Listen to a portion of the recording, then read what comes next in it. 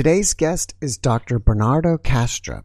He is the author of many books. He has a PhD in philosophy and another PhD in computer engineering.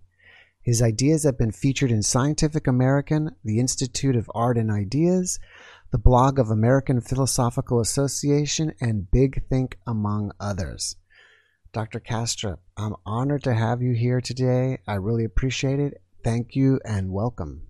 Pleasure to be here. I'm looking forward to it, Jeff. All right. So a lot of my guests love the idea and love the subject of near-death experiences. So I would love to talk to you today about consciousness and your opinions on near-death experiences and other metaphysical ideas. So can we first just start with something very simple, and that is, how do you define consciousness? Consciousness is the field of subjectivity where our experiences take place. So if you want to visualize it, it's very easy because whatever you visualize is by definition in consciousness, and whatever is not in consciousness might as well not exist as far as you are concerned, because it's not something you've experienced. So consciousness, to define it clearly, consciousness is that whose excitations are our ordinary daily experiences. What brings to my mind when you're saying that is waking consciousness and sleeping consciousness, because I would assume they're kind of the same, right? They are both consciousness, but of course, consciousness can assume many different configurations or states, so to say, and they are qualitatively different. Dream consciousness is qualitatively different from waking consciousness, and that in turn is qualitatively different from the consciousness you have during a psychedelic trance. And I would argue it's also qualitatively different from the consciousness you have during a near-death experience. So there are many possible states of consciousness, but all of them entail experience. And that's what makes them all consciousness. Okay. Do you believe that the neurochemical processes of our brain create the subjective experience of reality that we're calling consciousness? Or does consciousness use our body and our brain as a tool to experience reality? I'm not a dualist, so I don't think there is a fundamental difference between consciousness and the body. I think the body is just what certain configurations of consciousness in nature look like when observed from a certain perspective. I think matter is an image, an extrinsic appearance of what is inherently consciousness. The thing in itself is consciousness, and it appears in the form of what we call matter, depending on how you observe it. So, no, I don't think the body is a tool of consciousness. I think the body is what a certain configuration of consciousness looks like. Now, about the idea that this concept we have and that we call matter, and we define it as something fundamentally different and outside and independent of consciousness, the notion that this matter defined this way somehow generates, produces, or gives rise to consciousness, it's probably one of the most failed ideas in the history of human thought, because not only does it fail to explain anything, we have no idea how matter could possibly create the qualities of experience. Not only that, if you look deeply enough into the questions, you will see that it's an incoherent proposition. We are mistaking the image of the thing for the thing in itself. And that's why we invent this concept of matter. And then we are forced to explain experience in terms of it, because we do know experience exists, all right? It's nature's given. It's the primary datum of existence, that experience exists. And of course, we fail because we are trying to pull the territory out of the map. Matter is a map. It's the appearance of something that we can model and describe. But the territory is consciousness. So when we try to explain consciousness in terms of its appearance, it's like trying to pull the territory out of the map, or explain the painter in terms of the painting. How does the consciousness of the painter arise from the distribution of pigment on canvas? Yeah, good luck with that. I think the problem we have today explaining how consciousness emerges from matter is of the same category. It's not even a problem to be solved. It's a reduction to absurdity of the materialist metaphysics. And I think the sooner we accept that and look at alternatives, the faster we will get to a point of health and truth in our cultural narratives. I think what you're saying is our bodies are the manifestations of consciousness in this reality. You could say it this way, because look, we have this impression, and it's culturally sanctioned, which makes it even more dangerous. We have this impression that the screen of our perception, the things we see, hear, smell, touch, we think that the screen of perception is like a transparent windshield into reality. We think that the things we see is the world as it is in itself. Now, this idea is a failed idea, because if it were so, one, we would not be able to resist entropy. Basically, we would dissolve in an entropic soup, because we would have to disperse inner states. This has been sort of proven mathematically 10 years ago or so. And then for the other reason is that evolution would never have favored a screen of perception that is a transparent windshield. What evolution has given us is a dashboard of dials. That's what we have. That's what we see when we look out through to the world, is the values on those dials. We are pilots flying by instrument. We do not have a transparent windshield into the world. So what we call matter is not the world. It's the output of the dials. And of course, the dashboard is not the world outside, even though you can safely fly by instrument, because it provides you accurate information about the world outside, that dashboard of dials in front of the pilot. You trust it, it is accurate, but you don't mistakenly think that the world is the dashboard of dials. And that's exactly our mistake today. We think matter is the world as it is. No, this is as Donald Hoffman says, this is a rookie mistake. It's a childish error. If you think just a little more deeply about it, you realize that matter is just an appearance. It's the output of the dials. And what is really out there is then, by definition, not material. It's the territory. Matter is just the map.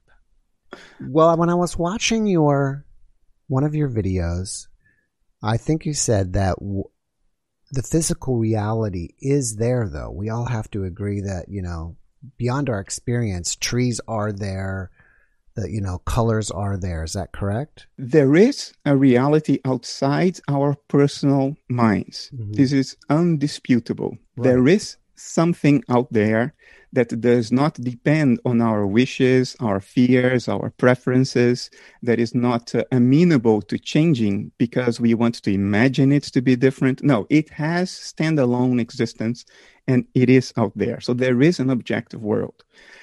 The matter we see is just how that world presents itself to us on our dashboard of dials.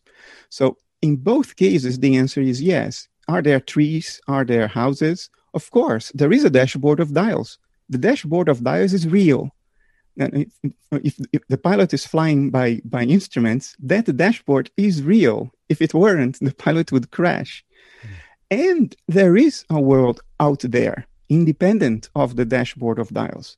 But that world out there, as it is in itself, has no trees, has no buses, has no buildings. It is not material, because matter is the name we give to what the dials look like, not the world that is represented by the dials as it is in itself. You see what I mean? It's an important distinction. So would you say that world out there that is not by the dials, is it just all energy? Energy is a very loose concept. Even in the hard sciences, there is polemic about it. What do we really mean by energy?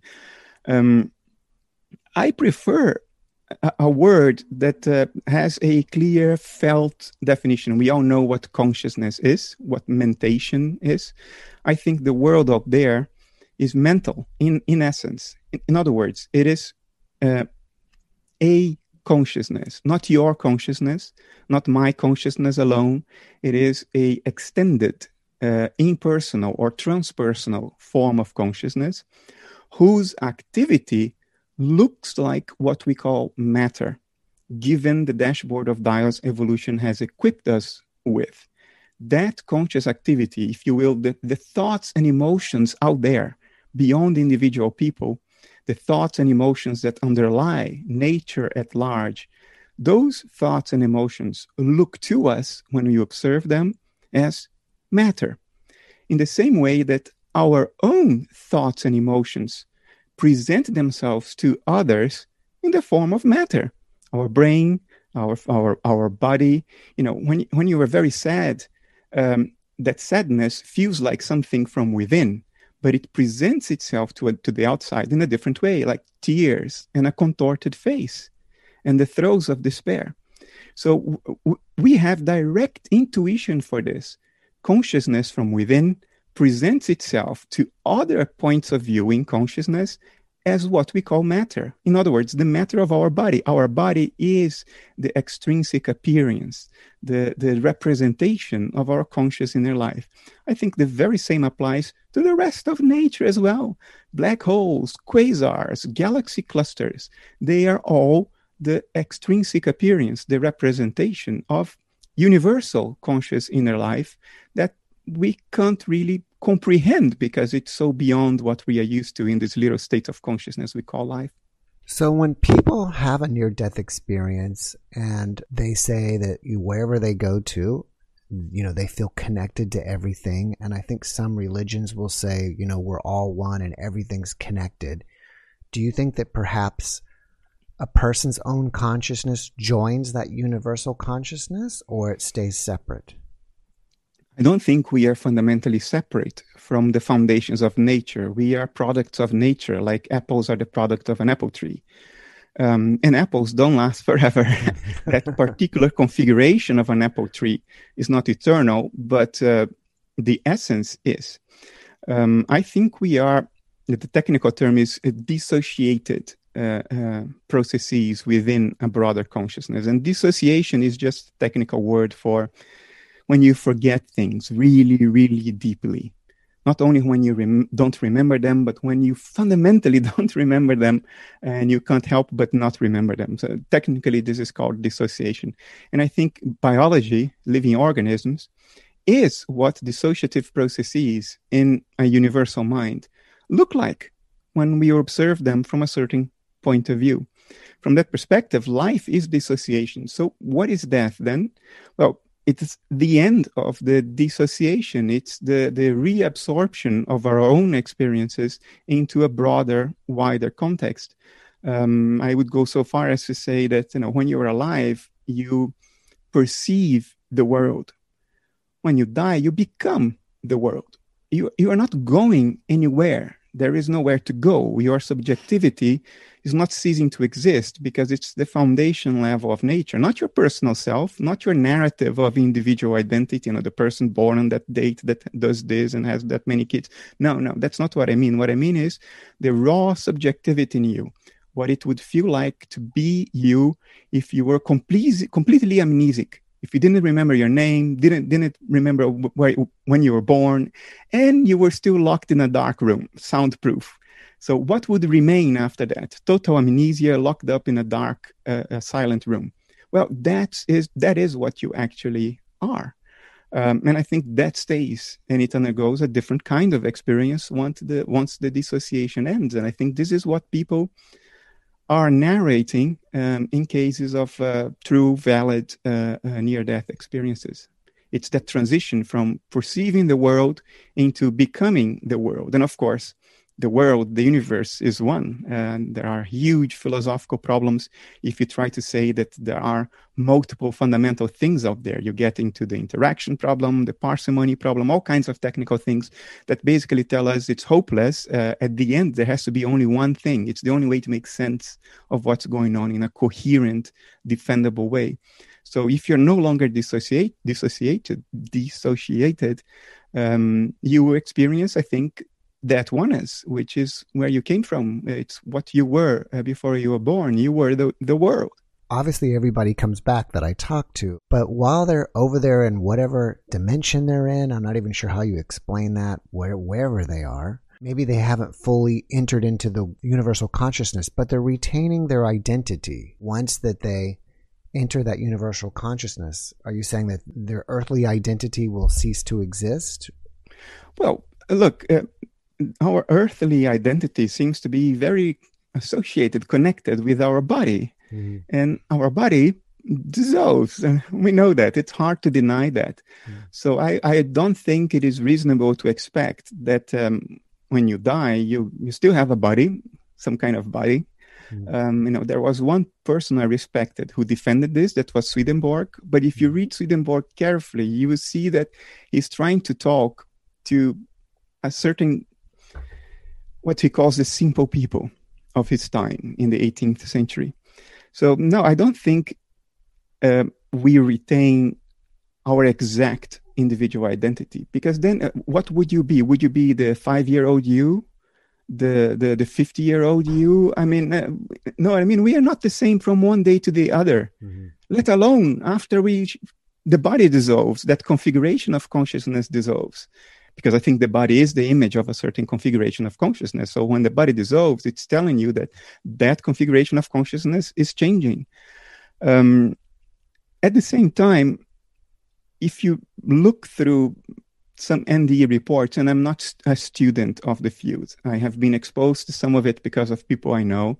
So I read some reports that I thought were trustworthy, like a report by Jill Bolte Taylor, the neuroanatomist, who had left brain stroke, had a near-death experience, or Anita Goswami.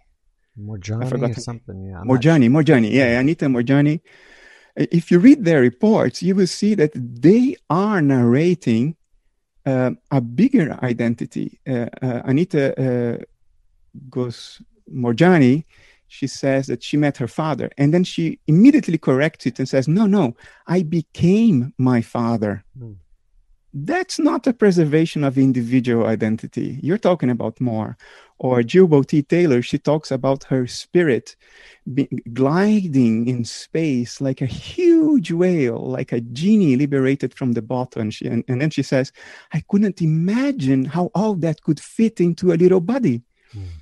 But that's more than individual identity. She's literally describing an expansion of awareness, an identification with a lot more than just the body, a partial end to that dissociation that makes us have the impression that we are so small and limited.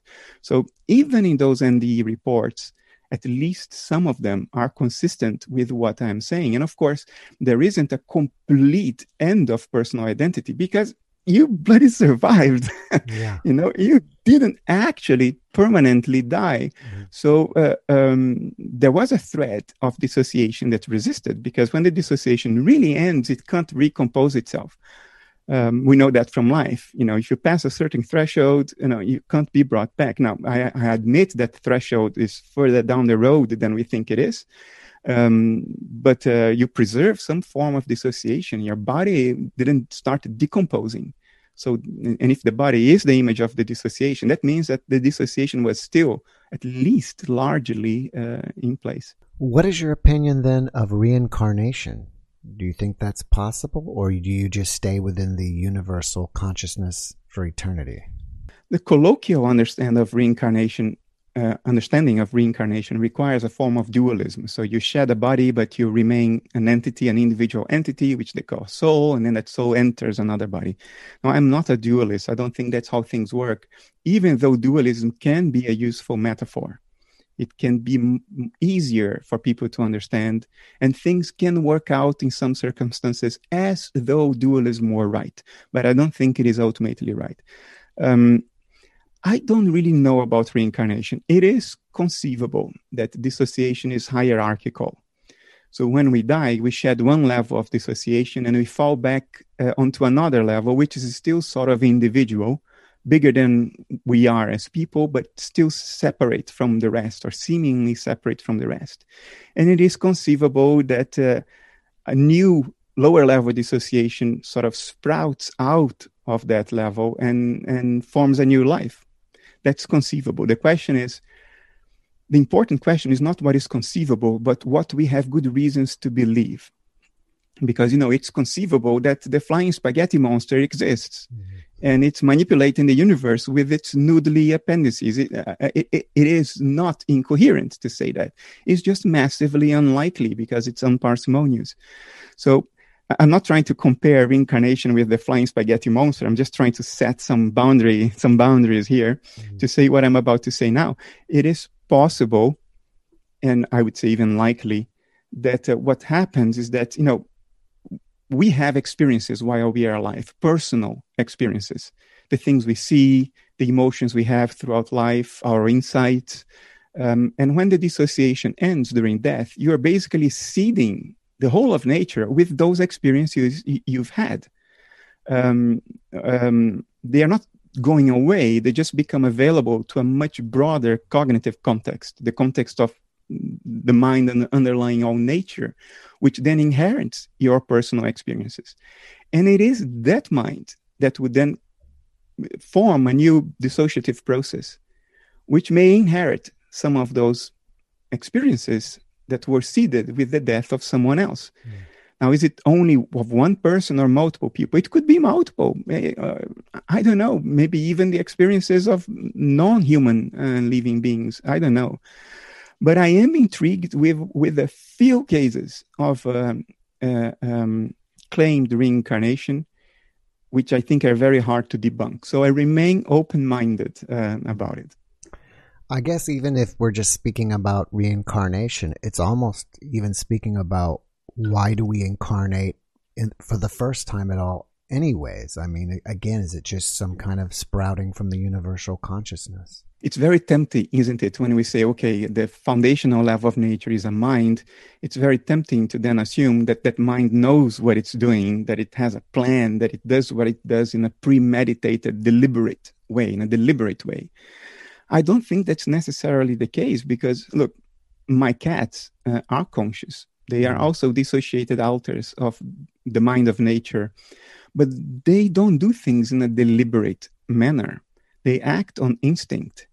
They know if they're comfortable or not, but they know who they love and who they don't. But other than that, they're not making plans. They don't ask the whys of what they do. There is no why. They're just doing what instinct tells them to do because they are what they are. So I think rather than asking why did nature do this, because there may be no answer to that. It may be just nature doing what it does instinctively. The more fruitful question is, knowing that it does do it, what can we make of it? That is the more interesting question. Not ask, what was nature's intention? It may have had none, but we are higher level mental beings. We have developed higher level cognitive functions because of evolution. We are able to self-reflect. We are able to pass value judgments to say this is right and this is wrong, this is fair, and that is unfair, this is necessary and that is unnecessary. We are able to do that. Raw nature may not be able to do that, and it probably doesn't because nature isn't fair. If you look at what's happening in your backyard now and ants cutting up earthworms in pieces, I mean, that isn't very fair, is that? The only fair living creature in the world are fungi. Because they only eat on dead matter. They don't kill anybody. They don't kill anything. So, I think that's the more fruitful question. We are in the position now to take stock of the fact that we exist, that we have higher level cognitive capacities that nature at large probably doesn't, and that it is then our moral responsibility to ask ourselves, what is this for? And how should we live life right? And how do we treat the world around us fairly? Because we are able to pass that value judgment and the rest of nature may not. Well, I'm glad you went there. So, in your opinion, what is the point of life? Or is it the universal consciousness expressing itself? And also, if we start to understand all this, is there a way that we can use this in our benefit? Look, if I say that nature unfolds instinctively, that doesn't necessarily imply that it isn't going anywhere. It may very well be going somewhere. It's just not deliberate. My cat is instinctive, but it knows when it's hungry where to go and get food. So it reacts on its own comfort or discomfort. And it takes actions appropriate for that immediate feeling. If it's hungry, and it will seek out food. If it's afraid, it will seek out shelter. So an instinctive animal doesn't, although it can't deliberate and have a plan, it doesn't behave randomly. It is still acting on its experiences in a way that from the outside seems deliberate, while it's in fact instinctive.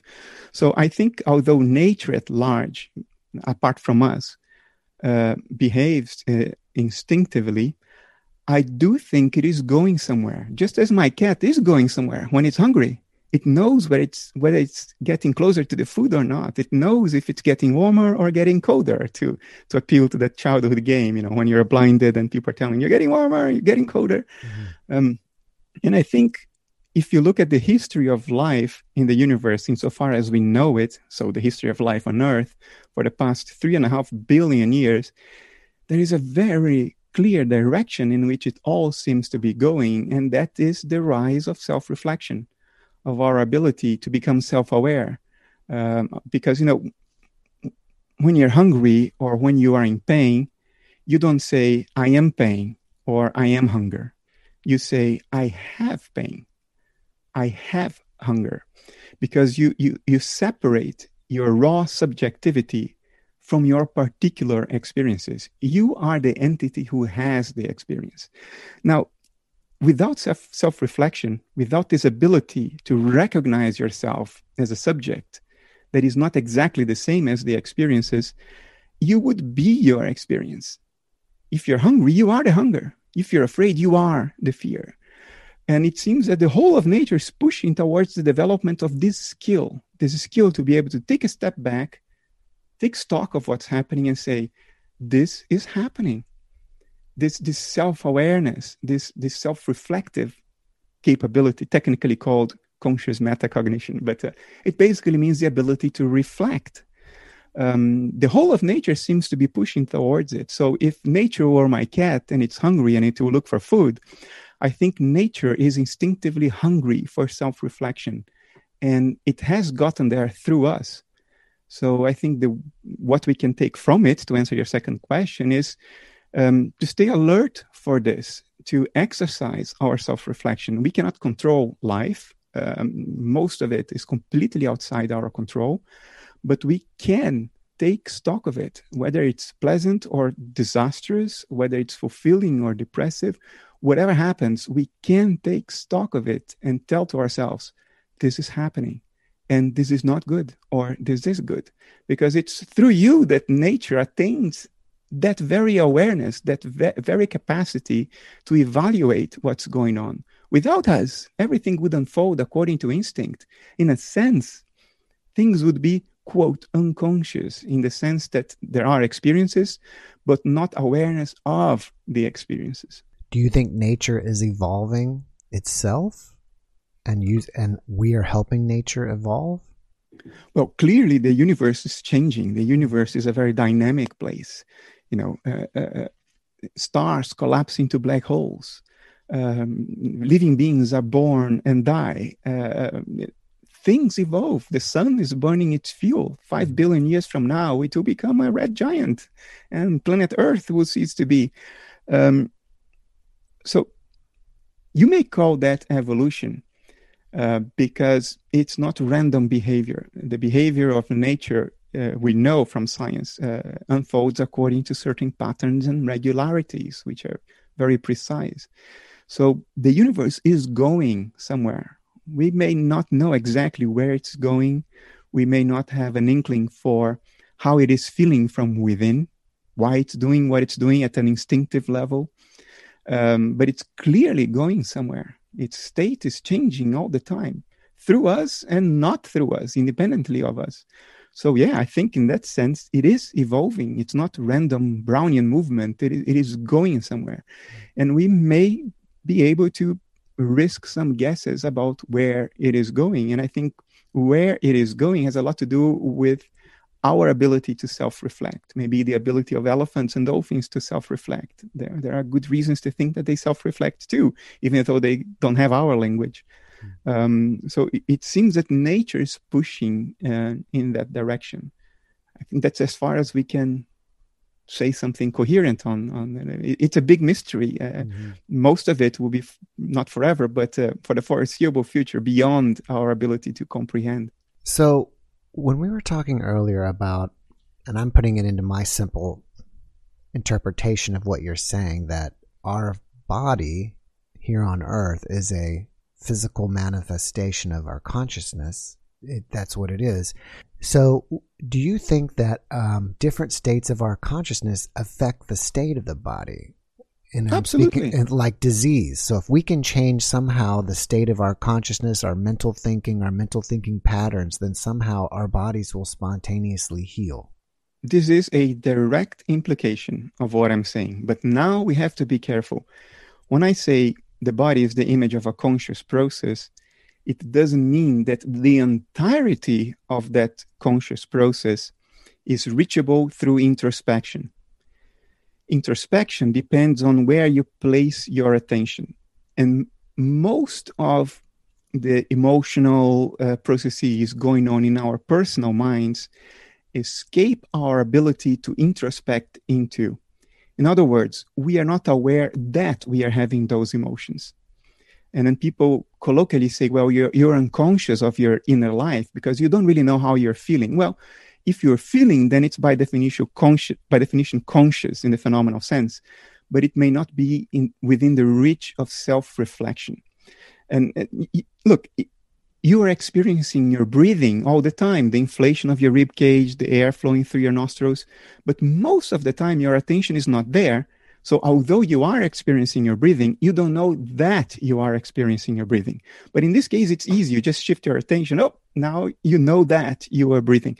There are many other things going on right now that you are experiencing and which are not within the reach of your attention. And you can't even put your attention there easily, even if somebody tells you, you are experiencing that, you have that repressed emotion somewhere in your emotional body. It may take years of therapy for people to become aware of how they really feel about the past, how they really feel about other people, how much anger they really have, how much regret they really have, how much anxiety they really have. So the body is the image of all that. So theoretically, yes, by changing the configuration of your consciousness, you should be able to heal anything. But that presupposes that you can change everything there is to be changed about your personal consciousness. And I don't think that is possible. Although we can go a lot further than materialism would tell us. I mean, the placebo effect is getting stronger with the passage of time. Every year, statistically, it gets stronger. It's making it very difficult for companies to approve medicines because they have to be better than placebo, and placebo is getting stronger. So we probably can heal a whole lot of things that today we don't believe we can heal by just working with our minds, which doesn't mean that we should ignore traditional medicine. I would certainly not ignore drugs and surgery. They have saved my life, so I don't ignore more than once. Mm-hmm. So I certainly don't think we should neglect that. But we shouldn't neglect what depth psychologists call the path of the soul either, to heal your mind, and that will have a direct connection to your body. Now, can we cure everything? Can we cure fully penetrant genetic deviations? Probably not. It's too deep in your mind. You cannot introspect all the way there to change that. It's too much built into your configuration of consciousness. But many other things we may be able to, and I think we should pay more attention to that. It's a very promising area of research, I think. Do you think it's ever possible that we'll evolve to the level of telepathy? Look, if my views are correct, what we have to explain is why we are not fully telepathic all the time. Because if it's all in one mind, I should be able to read your thoughts all the time. And I am not. Presumably, you aren't either able to read my thoughts. So I think it is dissociation that explains that. So And this life is what dissociation looks like. So to be fully telepathic, well, I think you can be that. Just wait until you are dead. You'll be fully telepathic. Then Anita Moorjani becomes her father. That's the ultimate in intimacy. It's the ultimate telepathy, is when you become the fountainhead, that's the root of everybody's existence. Now, can we be partially telepathic during life? Can we sort of render our dissociative boundary more porous, more permeable, so we can be more receptive to things that are going on in the undercurrents of the natural mind that underlies us and everybody else? I think we can. Through training methods that we haven't devised yet, or maybe have but don't take seriously. We probably can exercise that. Telepathy does happen. I've seen it happening very close to me. I discussed this in my book about Jung. I narrate some of my own experiences with people having telepathic dreams right next to me, things that I cannot dismiss because I could verify all their circumstances. So yeah, probably we can train that. Can you give me an example of one of those telepathic dreams you spoke of?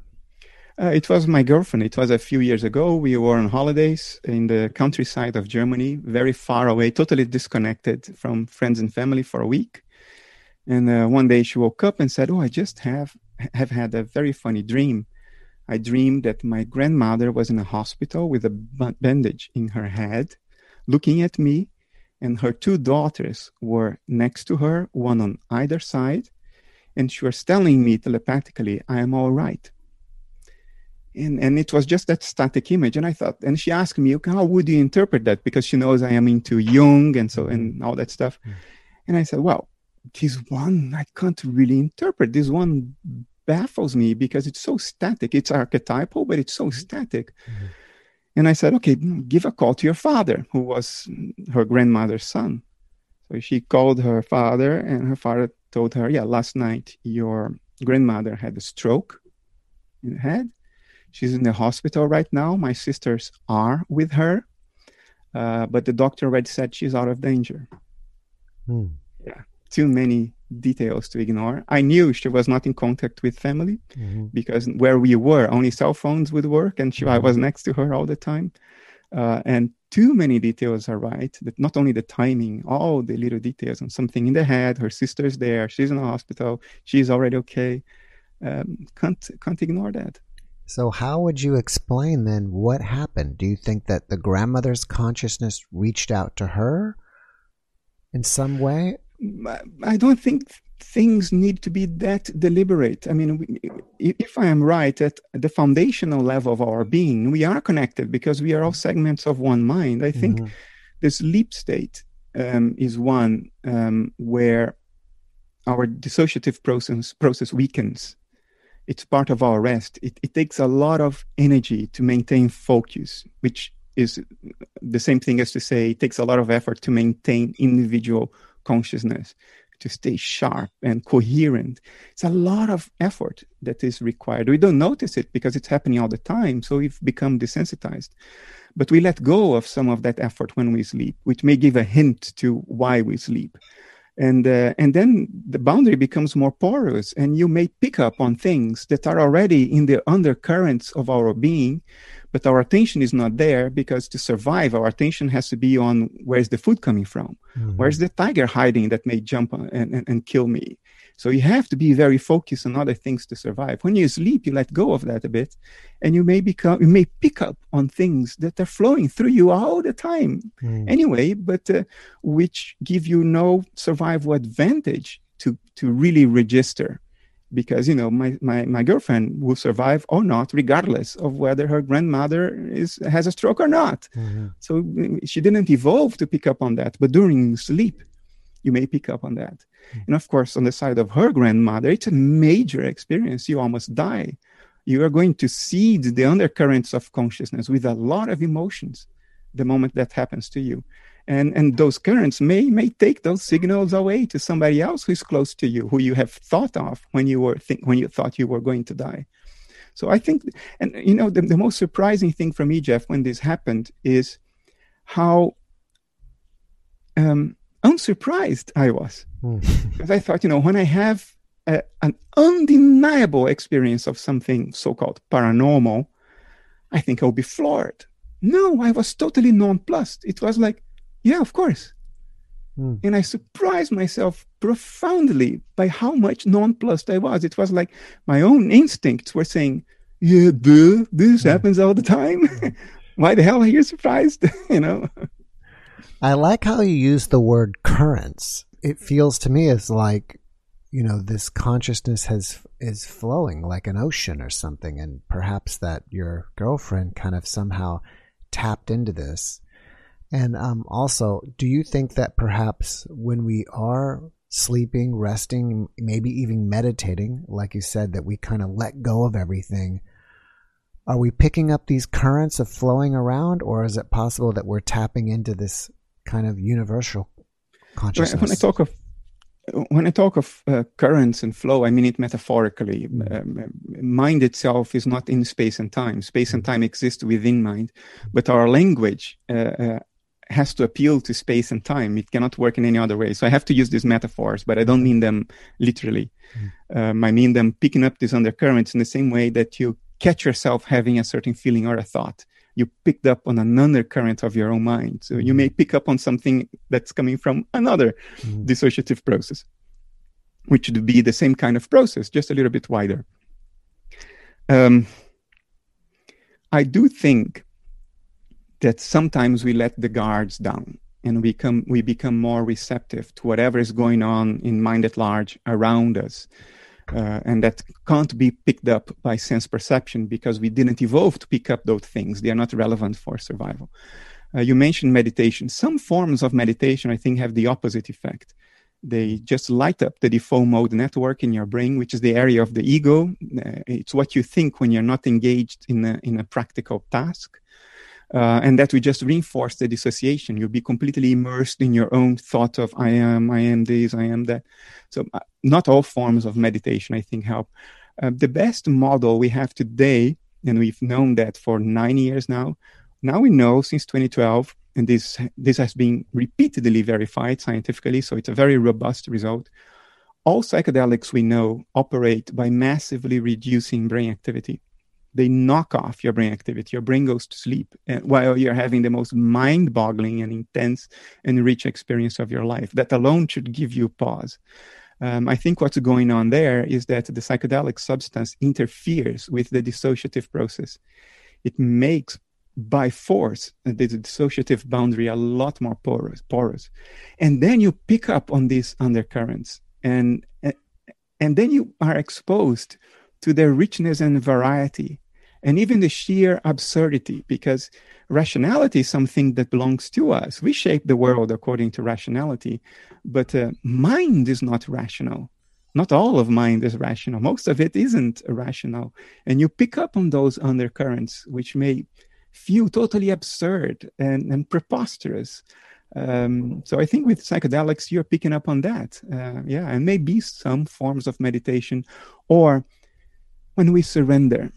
We are very good at fighting with ourselves, fighting with life, but there comes a point where life sometimes can overwhelm us so much with loss, with anxiety, with despair, meaningless. We can become so overwhelmed that for a small period of time, we sort of let go, we surrender. And then the magic happens. Because it's that letting go, that letting go of this process, this narrative of personal identity, the need to preserve that narrative, in other words, to survive. When you let go of that, then stuff happens. But for most people, it takes tragedies, life tragedies, to put you in that position. And even then, it's just for a blink. And that happens too, when you least expect it. When you are unguarded, like you wake up, I was reading this book by Federico Fagin, the inventor of the microprocessor, who is also not a materialist at all. And his word should be heeded. He knows what he's talking about. And he says, one day he woke up at midnight middle of the night. He didn't have any particular worry. So he went to the fridge, picked up some cool water. He lives in California, hot climate. He drank a glass of water, looked at Lake Tahoe, went back to bed, and when he lying down in bed, boom, this happened. Why did it happen then? Probably because he was totally unguarded. He was not telling himself the narrative of the individual identity. So yeah, I think this stuff can happen spontaneously too. It sounds like if we could develop a technique of letting go, that it would give us a lot of therapeutic benefit. It's probably the most difficult thing you can ask from any human being, is to truly let go. It's an onion of defense mechanisms we have. And we see through one defense mechanism and we think, okay, now I can truly let go now. You are just in the next level. It is, at least in my experience, it is extraordinarily difficult to really, really let go. There will be one moment in your life in which you will have to let go, and that's death. And you will struggle against that mightily and make the experience a lot worse than it is by nature. But, 3.5 billion years of evolution have trained us to not let go, because that's how these dissociative processes survive, by fighting to the bitter end. It's interesting, too, that you say that, because it seems like in literature and movies, you always see some character that finally lets go, surrenders, and then he has this breakthrough in his life. I think it's possible. I think it's very rare, but it does happen. And I suspect that even when it does happen, you fall back into the trap not too long after that. You rebuild those defense mechanisms shortly after that. Look, let's call it enlightenment, that this complete letting go. Mm-hmm. I don't think we should be in a terrible hurry to enlightenment, because it's going to happen by force. You want enlightenment, you're going to be enlightened when you check out. And it's going to happen eventually, whether you want it or not. So you might as well try to make the best you can of this state right now. Because nature has invested 3.5 billion years of pain and suffering to get us here. So why be in a hurry and going back to that place where you know you're going to end up anyway, sooner or later? Right. From talking to people, and I guess I could say mostly from talking to people on my own introspective, it seems like, life has a lot of tragedies, disappointments, unhappiness, maybe even more than the positive sides of life. And if you agree with that, why do you think it is that way? Because nature is what it is. And I don't think nature is deliberate. I don't think God is doing this because it deliberately chose to do this to itself. I don't think that's what's going on. I think if you put a wild bird in a cage, it will thrash against the metal bars until it's dead. Does it want to die? Does it want to inflict pain on itself? No, it just doesn't know better. It's placed in a situation where it will react instinctively, and that reaction will lead to pain, suffering, and death. And I think that's what's going on. I don't think God is cruel. I think God doesn't know what he's doing, what it is doing, quite literally. And we are the spies. We are the means by which it may eventually have an inkling about what it is doing to itself and maybe change its ways. So I don't think there is a problem of evil, because the problem of evil presupposes a self-aware, deliberating mind governing existence. And I don't think that mind that is underlying existence and immanent in our existence, I don't think that mind is doing this in a deliberate way. It just doesn't know what it's doing. And ultimately, however, and I'll say this based on my own experiences, if you're not suffering, you're not asking the big questions, and you're not really exercising your ability to self-reflect. In other words, if you don't suffer, you are not really playing your role in the bigger order of things, in the greater order of nature. Because imagine a person who never suffers. He or she will live a life of pleasure. And we never ask the deeper questions, never have the anxiety, never have the suffering that will force you to stop and ask, hell, what is going on here? Why am I suffering? Should I suffer? What does this mean? Where is this going? Know what I mean? Yeah. So instinctively, in a non-deliberate way, I think things are playing out in such a way that, one, we suffer because God doesn't know better. And it so happens that it's very useful. It's very useful to suffer. All the books I wrote have been forged in the furnace of suffering. And when I'm not suffering, I'm not inspired. I'm building computers and playing games and traveling with my girlfriend. What I've thought about from time to time is it's an interesting thing about our lives is that we know that there's an end point, that we know that there's a death, that we know that at some point it's all over. I don't think other animals have that, have that thought, like back to your cats. I don't know if your cats ever think about, hey, at some point it's going to be all over and then what? And it's almost kind of in some way a cruel existence that that, okay, I'm here, but then there's an end point and perhaps that's it. I mean, there is a possibility that we cease to exist and it's almost like we never existed ever and that's the end. Boom and poof and you're gone. Well, the latter thing you said, total oblivion of everything we are, I think that's just a cultural artifact of the materialist narrative. I don't think there will ever be an oblivion of your own raw subjectivity. It's the only carrier of reality it's the only carrier of reality there is. I think most people are shocked by the thought that one day the lights will go out and my subjectivity will cease to exist. That shock is not a shock of fear. That shock is a cognitive dissonance. There is a part of you who knows very well that won't happen. So when there is another part of you who is convinced because of the cultural narrative that it will happen, you get it. You sort of get it. You tilt, to use a arcade metaphor. The computer just resets, and you go like, "Whoa, what?" And trust that. Trust that part of mind that's telling you it cannot happen. Yes, you're right. It cannot happen because your raw subjectivity is the carrier of reality. So where is it going to go? Where is it going to disappear into? It's what there is. It's where everything else unfolds, including your birth and your death. Now, the perspective that our personal identities will seize, that's different. But look, it happens every morning when you wake up. You have a individual identity in your dream. You think you are the dream avatar. You think you are different from the rest of the dream. When you wake up, that dissociation ends, your dream avatar dies, and you realize that it was you all along doing the whole thing, the dream avatar and the rest of the dream, all the characters, the environment, everything. Do you mourn the death of your dream avatar every morning? You don't.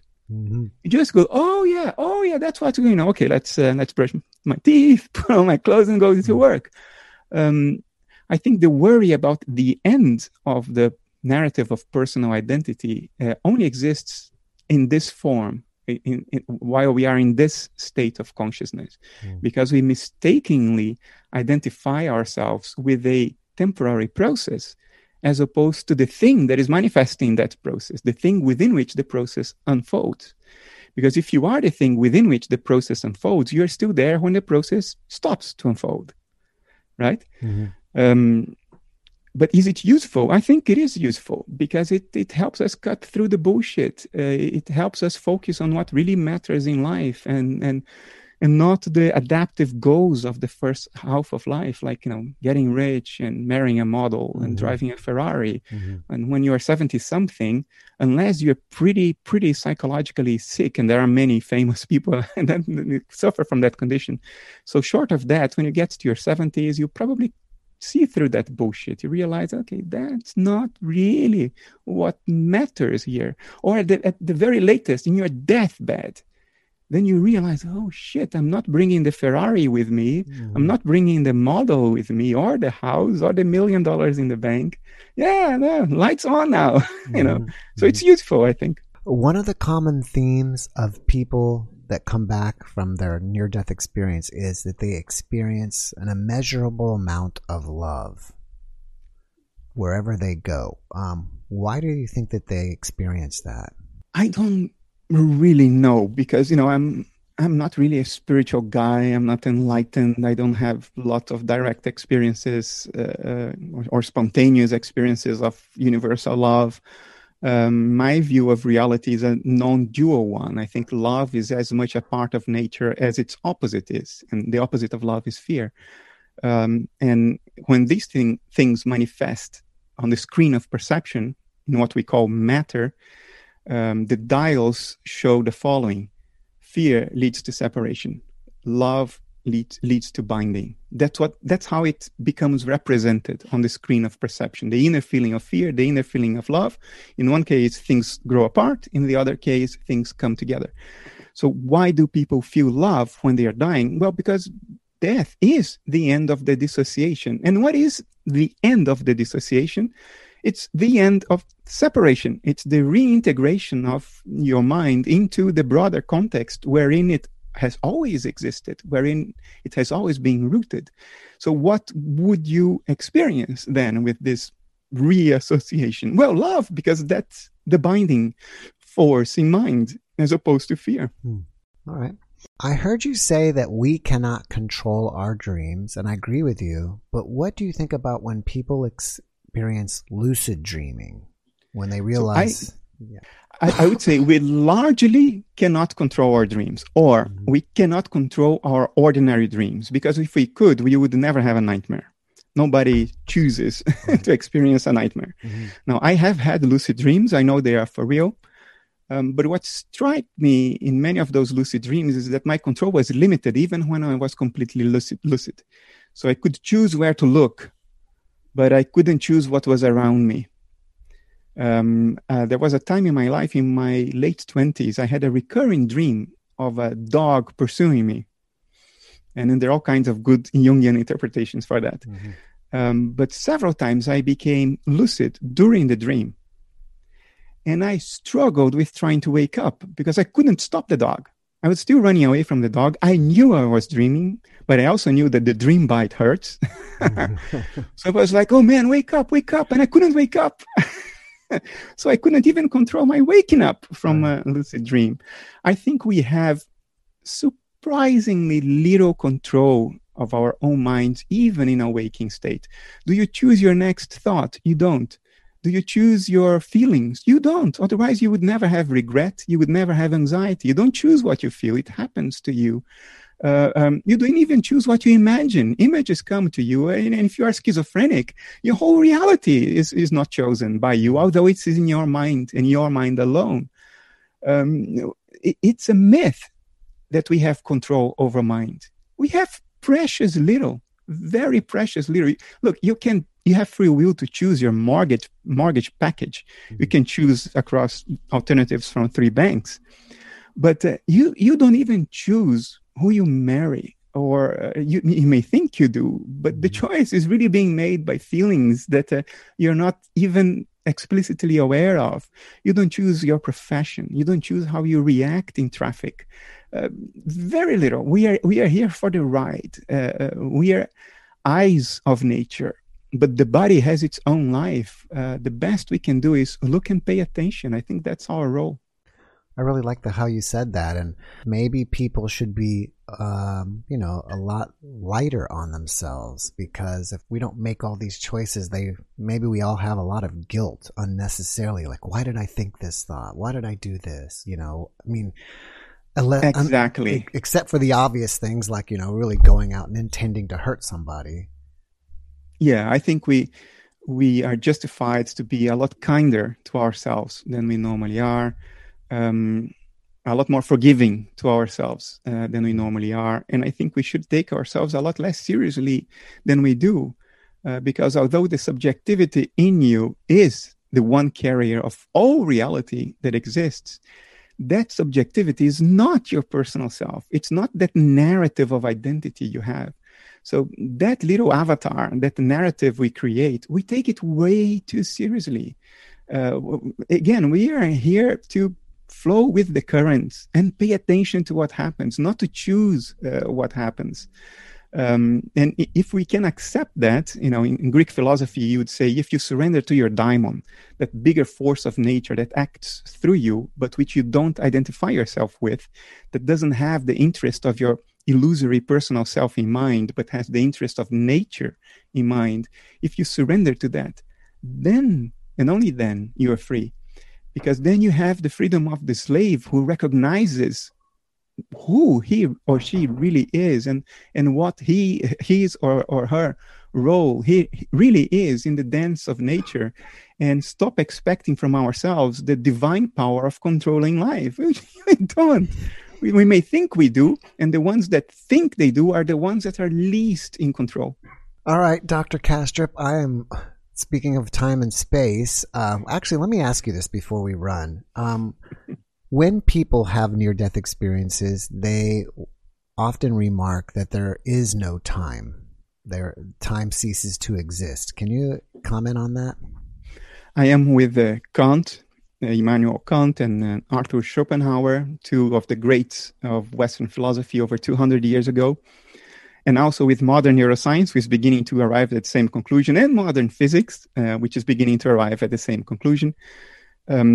Space and time are not absolutes. They are not the scaffolding of the world out there.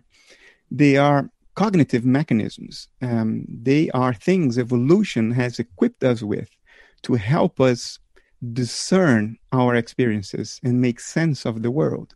There is no space and time out there. It's a cognitive mode, so to say, which is unique to the configuration of consciousness we have. And we translate everything out in the world into that internal cognitive scaffolding. In other words, we hang everything onto the internal scaffolding of space-time, so we can give everything its place and not become overwhelmed by the totality of what surrounds us.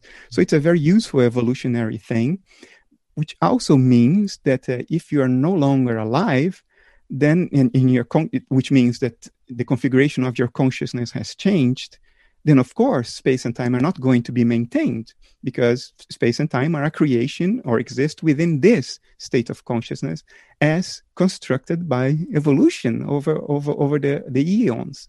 So when you are not in this state anymore, of course there will be no more space and time, and the dashboard is different. There is no more little indicator of space here and time there. No, the game is different. And then we can't talk about that. People who experience that come back and say, well, I know they don't exist, space and time, for real out there, but they can't even begin to articulate what does exist, because language has space and time built into it. And we think in spatial temporal terms.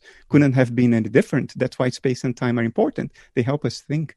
All right, if you don't mind, I want to take you quickly just into a little bit of, some people would consider science fiction. So what is your opinion on beings living on other planets, otherwise known as extraterrestrials? Some people believe they're visiting here. It looks like there's more evidence showing up. Do you have any opinion on all that you would care to share?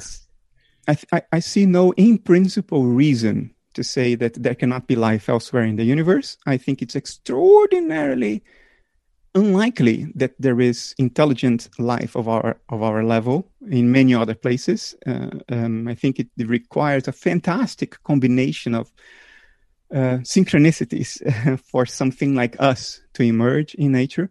But I'm open to the idea that there might be other material, between quotes, civilizations out there. Now, there are obviously weird things happening on this planet that are often associated with life from another planet, because these are things that defy physics and seem to entail technology, but technology that we don't have, therefore it has to come from another planet. That I don't know. I am more with Jacques Vallée on this. I think Jacques Vallée has been the sharpest, most discerning UFO researcher to date. And he's more than a UFO researcher. He's a scientist and he's a philosopher as well. He has a theory of reality and based on cognitive associations, which is an incredibly interesting theory. So I am with him that there is something profoundly unknown going on.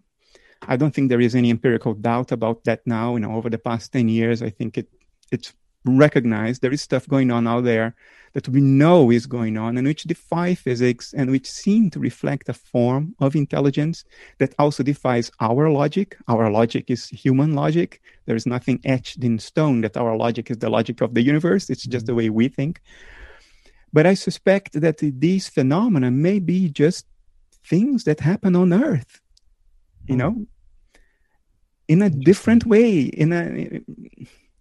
You may want to think of it as a multi-dimensional hypothesis, but even that metaphor is a little bit tentative because it may not really be time and space the way we think about it. Because time and space, again, is our own cognitive scaffolding, and we project it onto the world because evolution has favored it, helps us survive. But this projection is just that. It's a projection. There may be things going on out there that do not comply to the regularities of space-time behavior that we have evolved to project. Mm. And these things may be very earthly things, but an aspect or a side of the Earth that we don't even suspect is going on. And I think that is the most interesting hypothesis, by the way.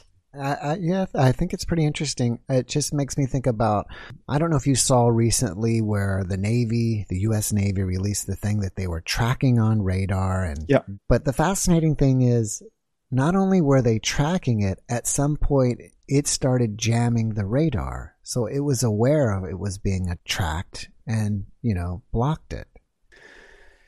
We think we know everything there is to know about the natural dynamics unfolding on this planet. Mm-hmm. But this is a fantastic illusion.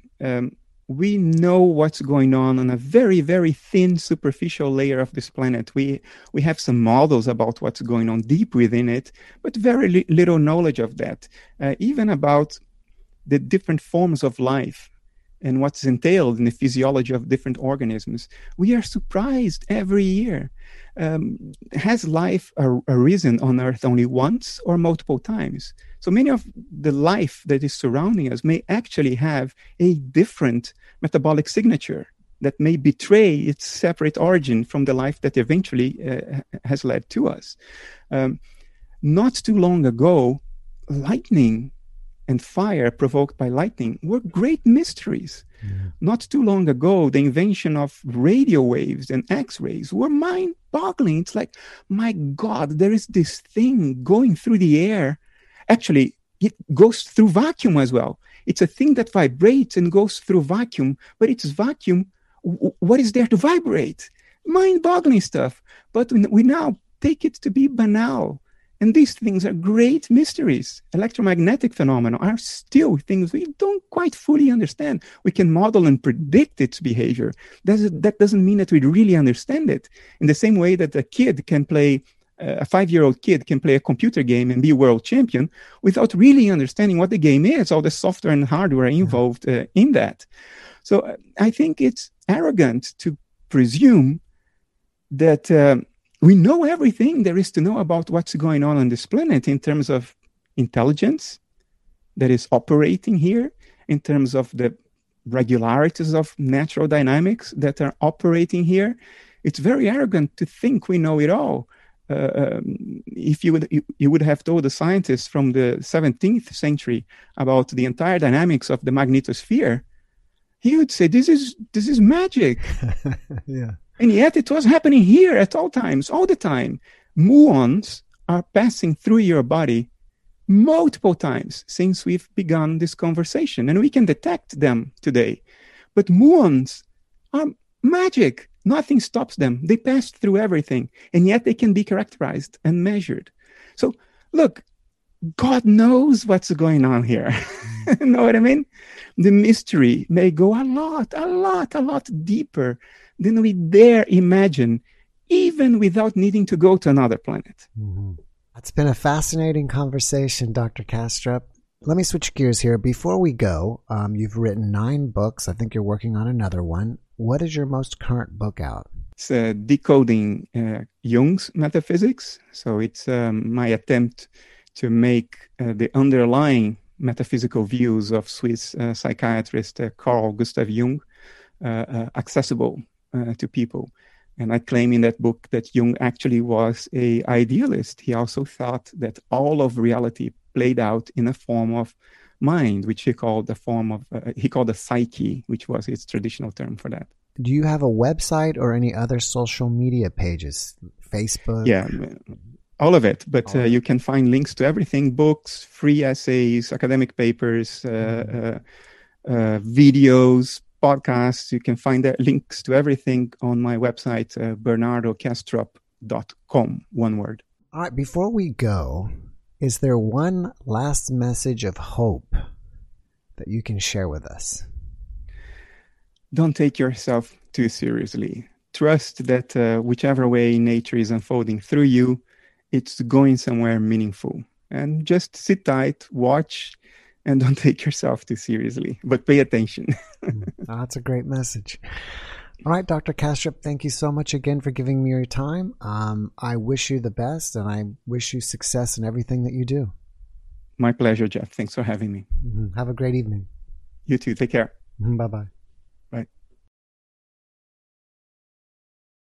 Thanks for watching the Jeff Mara podcast. I really appreciate you. Another way to show support is through YouTube memberships. And if you do, there are loyalty badges and other perks depending on your level of membership. All you need to do is click the join button underneath the video to find out more. Thank you for your support.